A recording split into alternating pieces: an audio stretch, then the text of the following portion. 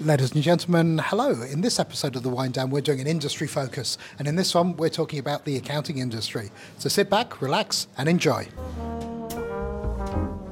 Welcome to The Wind Down, an afternoon podcast where two techie blokes sit down over a bowl of wine and chat about what's happening in the world of tech. Enjoy while Scott and Nick open up about their week in technology.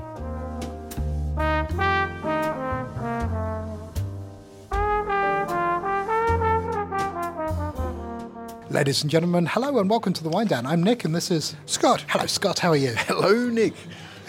Well, Greetings again. Greetings once again. Now, today, where are we? What are we drinking?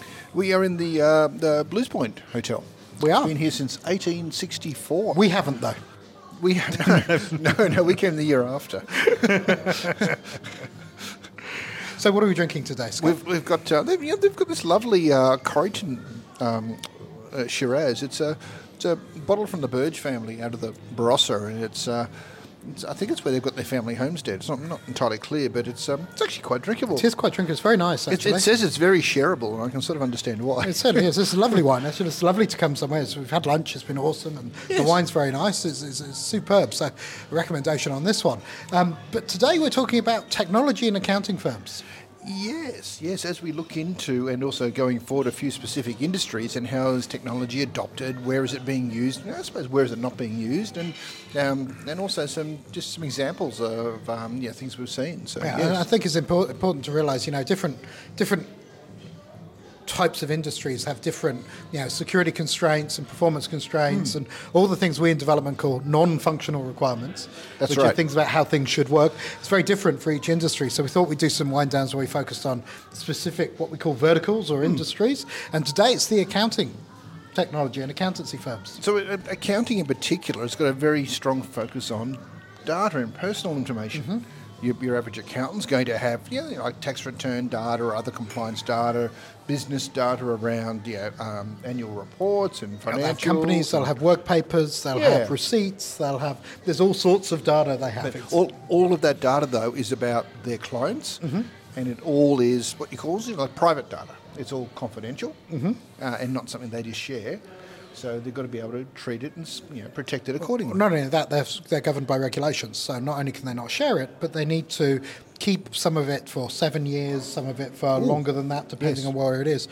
But it's not just you have to make best efforts to keep it. They have to keep that data. So there are some real requirements on, both in all of the professional services firms, but accounting is one of them, where they've got to be very careful about data they're custodians of, plus data about their own business. Of course. They've got the same data as everybody else. They've got their own P&L and balance sheets and CRM and all of those lovely things, but they've also got that for all of the tax-paying entities they look after. Makes sense. Mm-hmm. Cool. So what applies? Well, what applies? Lots of things apply, but certainly across there's the security privacy principles, because a lot of what they have is personally identifiable information, and it goes a step further than that.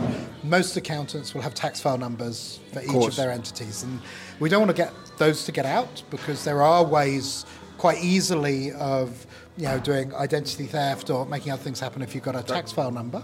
So that's I suppose you could open up bank accounts. You could, and you could also fake or returns with the ATO and get paid out, which we don't want to do. They've also obviously got bank account information. They'll have information about how much people earn and how much they say they earn, and there's all sorts of information they carry. Some of it sits in databases, some of it sits in files provided by clients, so that could be PDFs or spreadsheets or all sorts of things. So they've got this morass of data. And even the smallest accounting firms tend to have at least a terabyte of this type of data kicking around. That's quite interesting. And you've got to, this is stuff you have to protect, otherwise you've got enough details out there for things to happen. I mean, strangely enough, at 4 o'clock this morning, I got an SMS from Afterpay confirming this was my code I had to use to confirm this transaction. And I will. You weren't doing stuff with Afterpay at 4 o'clock this morning, No, I've never done anything with Afterpay ever. And that was sort of part of it. That someone's obviously picked up my mobile number from somewhere and whacked it into a form to see if it works, and then found out, they've now got to go and get the data that was sent to it. So security is a big concern, but it's not just storing data, it's how they receive it as well. So when we first started working with accounting firms in 2010, they were doing things that you kind of go, oh my God, now. So, for example, on their invoices to clients, they had somewhere where somebody could write in their credit card number, the name, the expiry date, and the CVV. You remember that?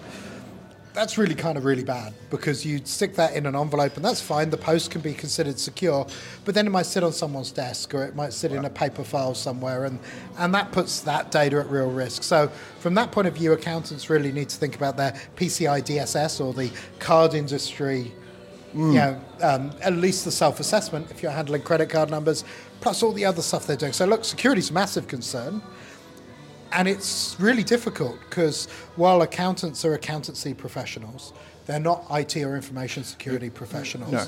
Some of them aren't running very big businesses, they're not running very sophisticated businesses, yet they're suddenly the custodians of all these data. And it's not a responsibility you can abrogate to someone else. Yeah, I do get the feeling that the smaller organisations are having a more difficult time keeping up with all the regulations and technology and requirements around data. And it's not because you're small, right? And it's not because you're less smart than someone else. No, but it's because in a bigger org, I can have people who are more dedicated to being across those sorts of things. You could hire a full-time security policy person, for example, and the big depending on how big accounting you are. firms absolutely have those. Yes, right? that makes sense. I remember when I started, my first job was in an accounting firm as the IT person, and we had 65 staff in our business. And I was there when they hired their first compliance officer. And the compliance officer then went with a fine tooth comb around everything in the business and started writing policies and procedures and tightening it up from this really thing that started with 4 people, suddenly grown to be 65, and they needed to actually make it far more rigorous. And that company's still in business. They're still doing well. So there's a bit more to IT than just have you turned it off and on again. Yeah. Okay. That certainly is. Okay, so we know about the Australian privacy principles. Yes. APP 11. Yep. In particular, which deals with the security of personal information. So that means what that means to an accounting firm. And obviously, we're not lawyers, and this isn't advice. This is general in nature. It's what we've been told. What it means to an accounting firm is if there is a breach of the information that you hold on your clients, more than likely you're going to need to notify the Office of the Information... Office of the Australian Information Commissioner. Yes. And, OAIC. And from there, you'll need to notify your clients. Yes, of course. And given that in the accounting industry, trust is such an important thing, that gets really quite scary, that you then may have to publicly notify your clients that you'd had a breach. And I know lots of accountants who've had that kind of a breach, right? One accountant I knew who used to do payroll for a bunch of different organisations, and they once sent one pay slip to the wrong person by accident, total human error, and they had to notify. And that's becoming more and more common as organisations are understanding the privacy principles a lot better. When you look at the stats that are reported every 6 months, there's an increasing number of reports, although a lot of them, there's also a lot of reports of single exposures. Yep. And when you dig down into it, it's like sent email to wrong address or that sort of thing. The whole thing is, I'm not sure you should be in a position where you're creating this pay slip and an individual's then sending it in email to someone else. I think that opens up human error. There's technology that does that. Or allows that. Well, absolutely. And there are payroll systems that automatically email the employees and all of those sorts of things. And so you've got to look for areas to minimise human interaction and human error with those things, so you're not in a breach situation. So let's look at that, and also look at all these policies and systems and processes have been created, and then we send everybody home. We did. Okay. Well, not just that. I think in accounting, there's a lot of transactional, lower level work that needs to be done, and so there's been quite a lot of offshoring in the accounting industry. That's true too. So it's not just having people working from home; it's having people working from other countries. So that securing that data is a really big problem. And it's tricky. You can't just say, don't click there. You've literally got to put systems or something in place that says, I'm not allowed to download that data to a USB key, or I'm not allowed to take anything into the room where the computer is. We had a client very early on who had their own servers and hosted remote desktops. And like most remote desktops installations that aren't really well managed, they got hacked, right? That somebody was into all their systems, they had a notifiable breach. it was really bad. So you go, okay, I'll secure the data, I'll put it in remote desktops. Well, that's not quite a solution yet.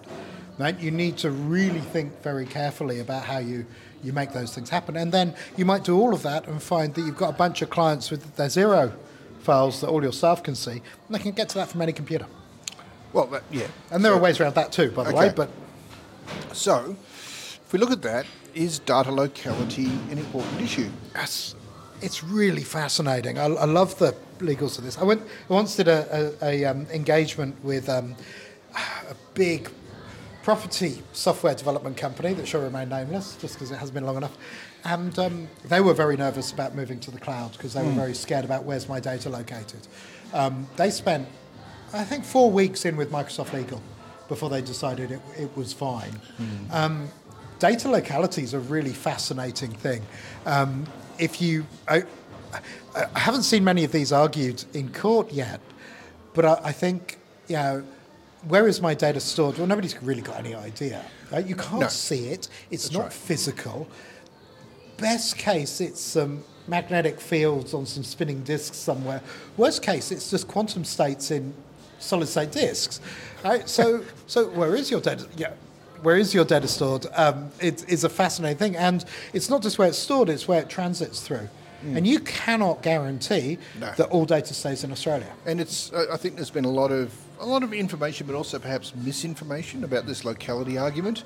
I remember years ago when the whole concept was a bank's finance. You've got to store your data in Australia. There's no option. Just don't. There's no discussion about it. You've just got to do it. So we sort of looked at it and go, okay, so the banks have to store locally, they have to do, there's ways to work that out. Then all of a sudden you start to hear things about, ABC Bank or DEF Bank is using Amazon for something. Then all of a sudden you find out they're a case study somewhere. Oh, we've got like 500 applications in Amazon. So, well, where's that data stored? And all of a sudden you start to look at this and it's, well, you can't possibly have your data. So it depends on what data also, it is. You want to store data in multiple places to make it secure. That's a whole other thing. One of the, as you were talking about that, where is my data stored? It's really fascinating thinking about how smaller organisations really get hyper-focused on this, where's my data stored, yet will do, not all of them, but I've seen some really crazy actions out there. I once, we were doing migration to a practice management solution for an accounting firm and said, right, some stage we're going to need a list of all your clients and all their details so we can upload it. Next thing I know, I get an email with a spreadsheet. It's all of the data. It's unencrypted. It's sent across. It's just well, at least they didn't send it to a random Gmail account or something in another country. They could have got it wrong. It's one of those. But so data storage is really only important. I think the only cases I've seen where people really care about it is in defence, national security, is where the concept of the nation is that important. I have yet to see. It's like. Do I need to wet sign a document? There's very, very few scenarios now where I need to sign with a pen. There's very few scenarios where you have to have your data located in country. So just make sure you're across the regulations. They change all the time. I will say that having played around a little while ago with different types of automated PowerPoints, little adapters you plug into the wall socket that says you can remotely control them, turn it off and on. We were looking for something that did a certain thing for a certain application for a client. And there a number of them were actually built off the same sort of factory framework out of China. It just spits these out and white labels them and puts a different logo on them. And then you find the control panel for all of these, the cloud control panel, is actually based on a server in China that these things report back to. And but it's all secure because the device will VPN back into this little control panel to secure it. They just reported this morning that TikTok on your phone, which is Chinese owned, is sending 30 times more data than it should about your phone back to China. Well, they've gotten by with it this long. They've done well, haven't they? I've uninstalled TikTok this morning, but there you go. I didn't install it in the first place. But here's the thing: you've now gone and bought a little electronic, wall plug adapter. Yep. You've shoved it in your wall, and you've just connected your network that you're on Wi-Fi with to a VPN to a server in China. Yep.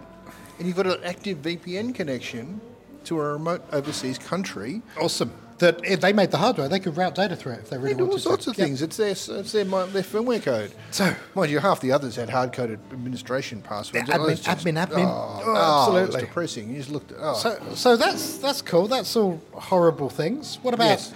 what about some guidance? Okay. The Essential 8's a good place to start. The secure scores.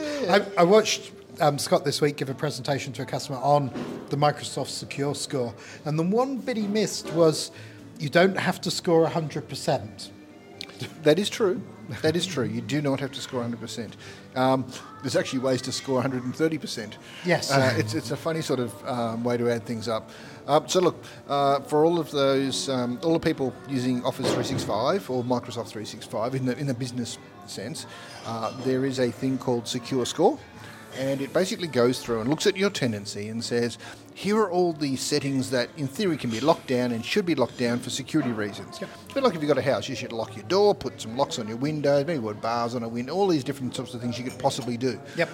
And it allocates a small percentage of a score to each one of these, and then it looks at your tenancy and gives you a score out of, I'll say 100, but it's not 100, just to say, look, here's how sort of secure you are, and of the types of businesses in your that you are, like if you're an accounting business, all others that we know about in the accounting industry sort of are scoring about here. You are either here above them or here below them. You get a feel for where you sit, and you can measure it by size of business, industry, all sorts of things. That's a cool thing. So those sorts of things are cool, but you could go all the way to ISO 27001 and others. And I know there are accounting firms out there with that accreditation. For most, yes. Is it a bridge too far?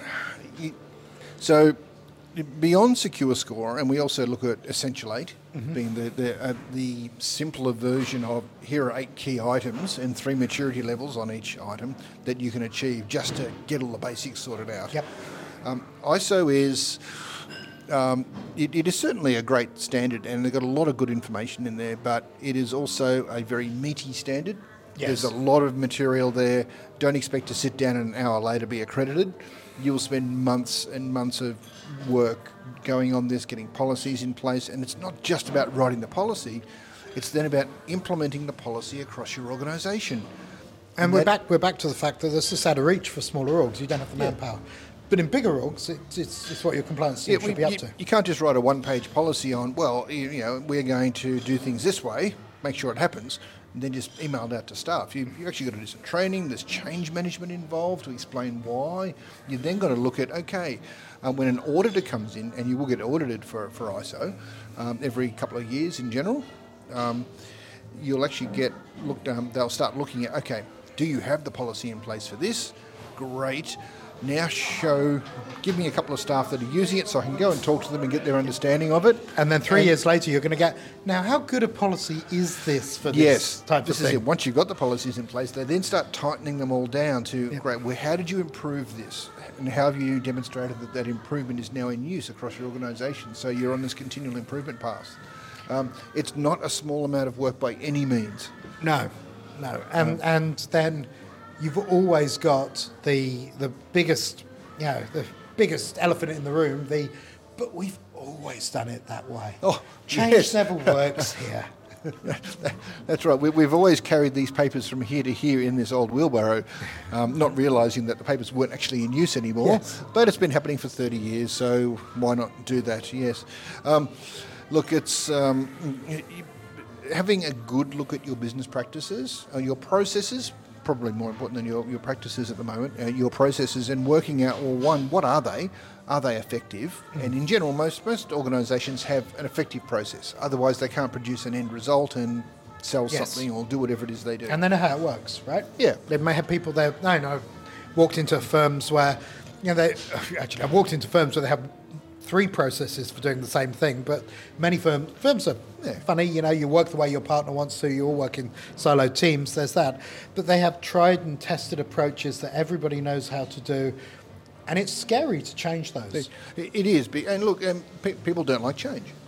And that's why it's not so much, and this is the same thing with ISO, it's not just about having the policy. Half of the problem is in change management. Organisational change management is a complex thing. Yes. And it's not about technology. No, not at all. It's about how do you roll out changes to people? How do you explain to them why we're doing it? How do you show them that the old way is taking twice as long and something, whatever it is? So there's and people say, well, why would it change? And I think there's two answers to that. Two big, broad, macro answers. Obviously, there's lots of small things. One of the macro answers is new generation, modern firms using as much as they can of the latest technology need less people to achieve the same outcome. Yes. Number one. Number two, it gets harder and harder and harder to recruit when you become more and more legacy as an organisation. Because the young people just don't want to come play. You're right. I mean, if I said I was starting an accounting firm today and we're going to use this new system called a double ledger accounting and write stuff in books. Yes. And tell clients, we want you to fax us through every day your results and we will write them in this journal and we'll do it in the whole double accounting standard. And at the end of the month, we'll get a calculator out because we got rid of our abacus and add it all up and tell you what you made. And halfway through the next month. Yes, that's right. Okay. And you look at that, and that's quite a viable approach for the 1700s or 1800s or whatever it was. I was going to say, do you have Ebenezer Scrooge at Christmas time coming and talking to you, That's right. No, that was deemed to be too efficient. But if you go and try to sell that concept of, look, it's a perfectly good process because it's effective, it does work, but no graduate or junior person in the accounting industry today is going to look at that and go, oh, that's where I want to be. Bring it on. Come on, I want to go there.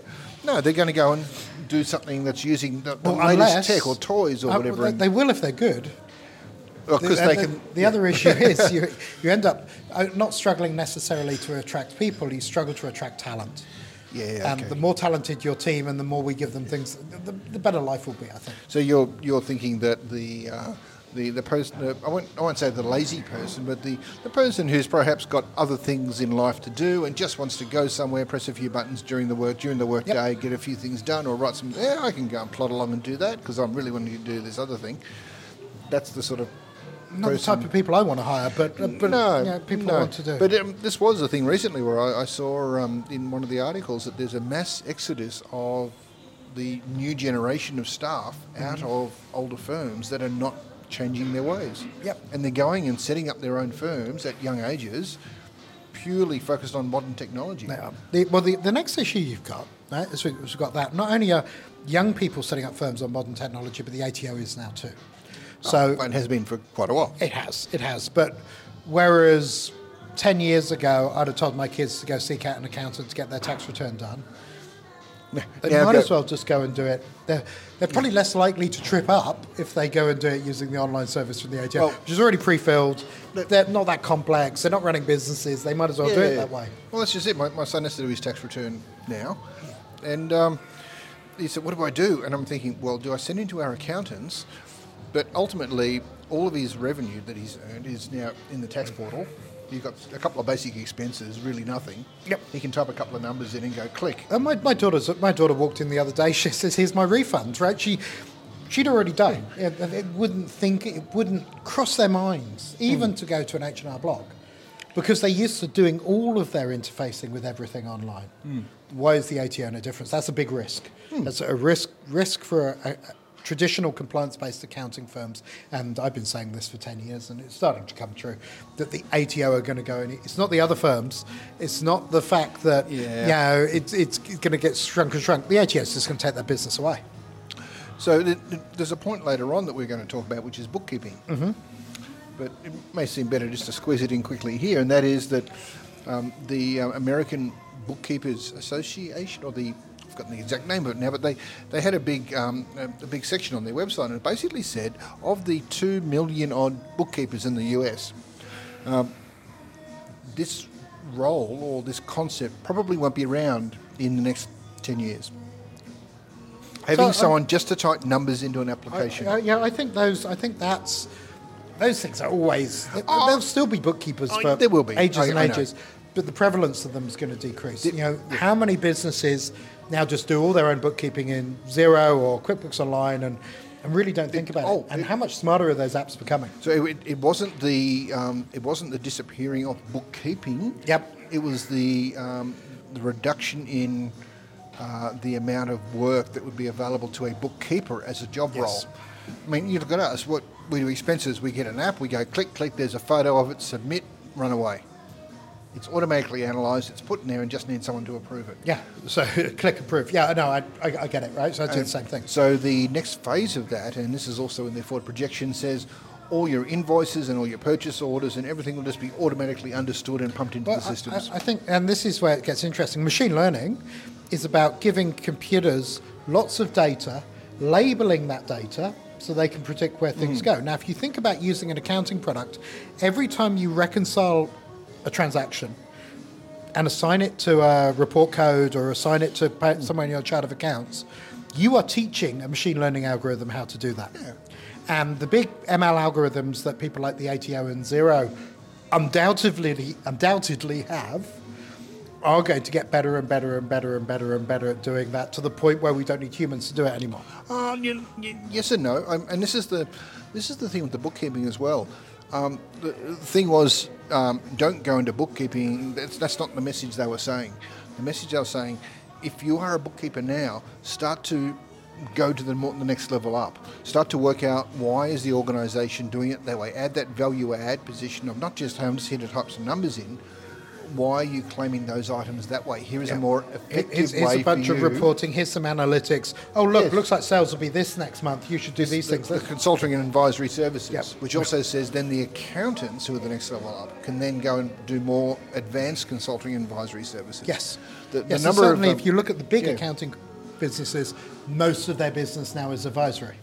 Yeah, and look, I'm in a number of mentor groups around the IT industry, and when we talk to some smaller, even some larger companies there, every now and then there's this, we were going to do this project or something, but then we worked out we're either going to pay too much tax or this R&D was going to do this, and we said, well, hang on, we've done that sort of thing in the past, and this is what we did to address that problem. It wasn't overly complex, but it seemed to work, and it was all in line, and blah, blah, blah. They said, well, how'd you know about that? I said, well, we asked our accountants about it. Yeah. But a lot of the people are saying, well, we only use our accountants for tax returns and for producing a financial statement at the end of the year. I said, well, ask them a bit more. But I would throw that around and say, I found people that are worse at marketing than I am. Yes. Accountants. Good point. They are very, very focused in their area. They are very good at what they do, but terrible marketers. Yeah, they are, because they're focused in their area. They do. Software developers are bad marketers. Anybody who's highly skilled at a certain area is bad at marketing. Yeah, that is true too. Yes. So I'll tell you what. A bit of news stuff, and this is because I'm pure news. They're not anymore. No, I know. Yes. So we saw recently that ANZ went to KKR and said, "Hey, we want to buy MYOB off you." KKR being the venture capital. Yeah. ANZ stopped that today and have now gone and bought the banking arm of Suncorp Bank. Yeah, there's an interesting thing. Oh, let's go buy little MYOB sitting in the corner over here, and then all of a sudden change their mind. We're going to go buy Suncorp instead. So, okay, well that's a bit of a bigger trend, but it is what it is. They did it, I think. But what do you think though about a bank buying an accounting owning product? The accounting product that a lot, I wouldn't say majority, but a lot of businesses use? Do you want your bank to be that close to your data, or there are geographies where the tax authority ships accounting software, but if you think about it, if you have everything with the bank and the bank also has your accounting software, yes, theoretically, what do you have to do anymore? There probably isn't much more. Yeah. The trick becomes then, and I've been thinking about this a little bit. The bank or the tax authority will apply a certain type of ruling to everybody the same way. Like if you fall into this broad bucket, we're going to treat A, B, and C this way. Gee, I hope that works for you. Whereas an accountant will be more agile and should be across. But the tax law is very complex, right? It's hideously complex. It's crazily complex. And to understand all of the accounting principles, et cetera, and be highly skilled in the tax law, I think is... It's a massive ask, and people very good at that are amazing, by the way. Yeah, that's why you have specialist accountants or specialist financial people. But I've always said that the tax laws, it's like one page on what you're supposed to pay, And the rest of it is all exceptions. It's all the exceptions. Oh, but if you've done this, we'll give you this, this, and this. Yeah. And if you've done that, you can write it off over block. And if you've done this investment here, falling in between these dates on this thing for this block of land in this state, blah, blah, blah, blah, blah, because there were some incentives to do that. And that's where all the messes become. Yeah, I think we should go back to half a page. I'm a big fan of very simplified. It's awful for accountants. I'm a big fan of a really simplified taxation. Right? So just get rid of all the exceptions and crazy stuff and just go, it's 20% on everything that gets transacted through the banking system and you never see it. Joe Bjelke-Petersen tried that, 25% flat tax rate. No questions asked. I wasn't around when he was, and I see people react with total fear when they hear his name. I've got no idea why. He was the premier of the Queensland yes. for, I don't know, 500 years or something. No, he was around for quite. He was at least in for 20 years. Yes, he was there for a long time. Yep, seems to do a pretty decent job, and Queensland's still there, and it certainly is. But I don't think it was going anywhere. Anyway. But no, that's fascinating. Anyway, moving right along. So. We've talked about hiring great talent as an accounting firm. Yes. And that's harder when you don't have up-to-date technology. We've talked about, being competitive. And to be fair, most accounting practices are competitive because they're in a specific area rather than they offer a distinctly different service. But certainly if I'm shopping around 3 or 4 accountants, I'm now thinking of price. So being able to deliver more with less is always good. But I think as this all shakes itself out, one of the things that's a competitive advantage is, do you just do compliance, or can you actually come and help my business be better? And in order to do that, you've got to be the shining light, right? Accountants, in my mind, should be leading the way from a technology perspective, because that is their core tool. From what I've seen with a lot of the other IT companies I get involved with, I wish the accounting firm would take a more proactive stance in helping them a little bit, more than just, hey, we'll do this, or here's your BAS or GST or whatever. More about, what are you doing? How are you running your business? How about this? Have you thought about this? Here is a more tax efficient way to do this. And maybe, I think you're right, but maybe accountants aren't being trained to be that consulting or to be that consulting thing, and consulting's very different to doing compliance. Oh, it is. And it's normally something the partners do in a firm because they're more in the sales area. But do you stop hiring accountants? Do you start hiring consultants? Accountants do, but people who can consult. I don't know the answer to it, by the way. No. So this has been this argument has been going since before I looked at the accounting industry in 2010. Way beyond. What is the balance between advisory and compliance? I think the jury's in, and compliance is not a growing business. Yet there are accountants out there, guys who put themselves out, like Paul Meisner, who turn around and say, I run a practice on compliance only, and I'm doing fairly well. I'm not sure Paul's running his practice anymore, which may say something, but they do go out and say those things. So I don't know the answer. I'm not an accountant. It's interesting. In the IT industry, at least, there's this concept of type of business, and there's one called a lifestyle business, which is you've got maybe 10 people, there's an owner and some people and some staff. It's very comfortable. They've got a set group of customers, and they know they can actually get a healthy living just maintaining that. Therefore, they're not really interested in growing so much. They're not really interested in, and when we've seen some of these businesses, it's a bit like, what if you put a salesperson on? They said, but then they'd sell stuff. Yeah. And so, but then we'd probably have to hire more people to service what they sold. We'd be bigger and we'd be growing. And it's so scary, then I've gone, but they're right on this boundary of, if you've ever seen business sizes, there's a size in every different sort of industry where businesses can grow to a certain level. And let's say it's 10 or 15 people before you've then got to put a manager on. And that manager doesn't generate any revenue. It's a cost to the business to help run things because there's just too many moving parts for one person to keep on top of it. And that's the next hurdle. And there's another one that kicks in when the businesses are, was it about 45 to 50 people or so? You've actually got to, when you're starting to insert layers of management, But those layers of management, they don't bring in a single dollar of And revenue. you have to pay in them general. more.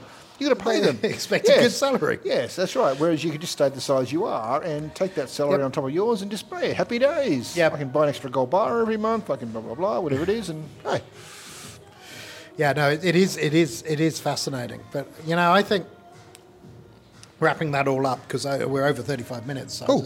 we're doing well. Bonus. We're doing well. I think there are legislative and regulatory requirements on accounting firms that you're going to have to apply technology to. yeah, I think going forward, you're not going to have much of a choice, really. Coupled with that, there's huge opportunities for automation and improving what you do using technology today and things coming up on the horizon. So it's worthwhile thinking of those. And hey, if you were to take your practice and make it, highly technologically advanced and really streamlined and moving really well, what a great advisor you'd be to all your clients who are also desperate to do the same thing. Absolutely. Cool. That's great, Nick. That was fun. Ladies and gentlemen, thank you so much. Thank you very much. Yes. If you do like what you see, make sure you give us a like, make sure you subscribe, and leave a comment if there's a topic you'd like us to discuss. It's been The Wind Down. Thank you so much. Bye. See ya.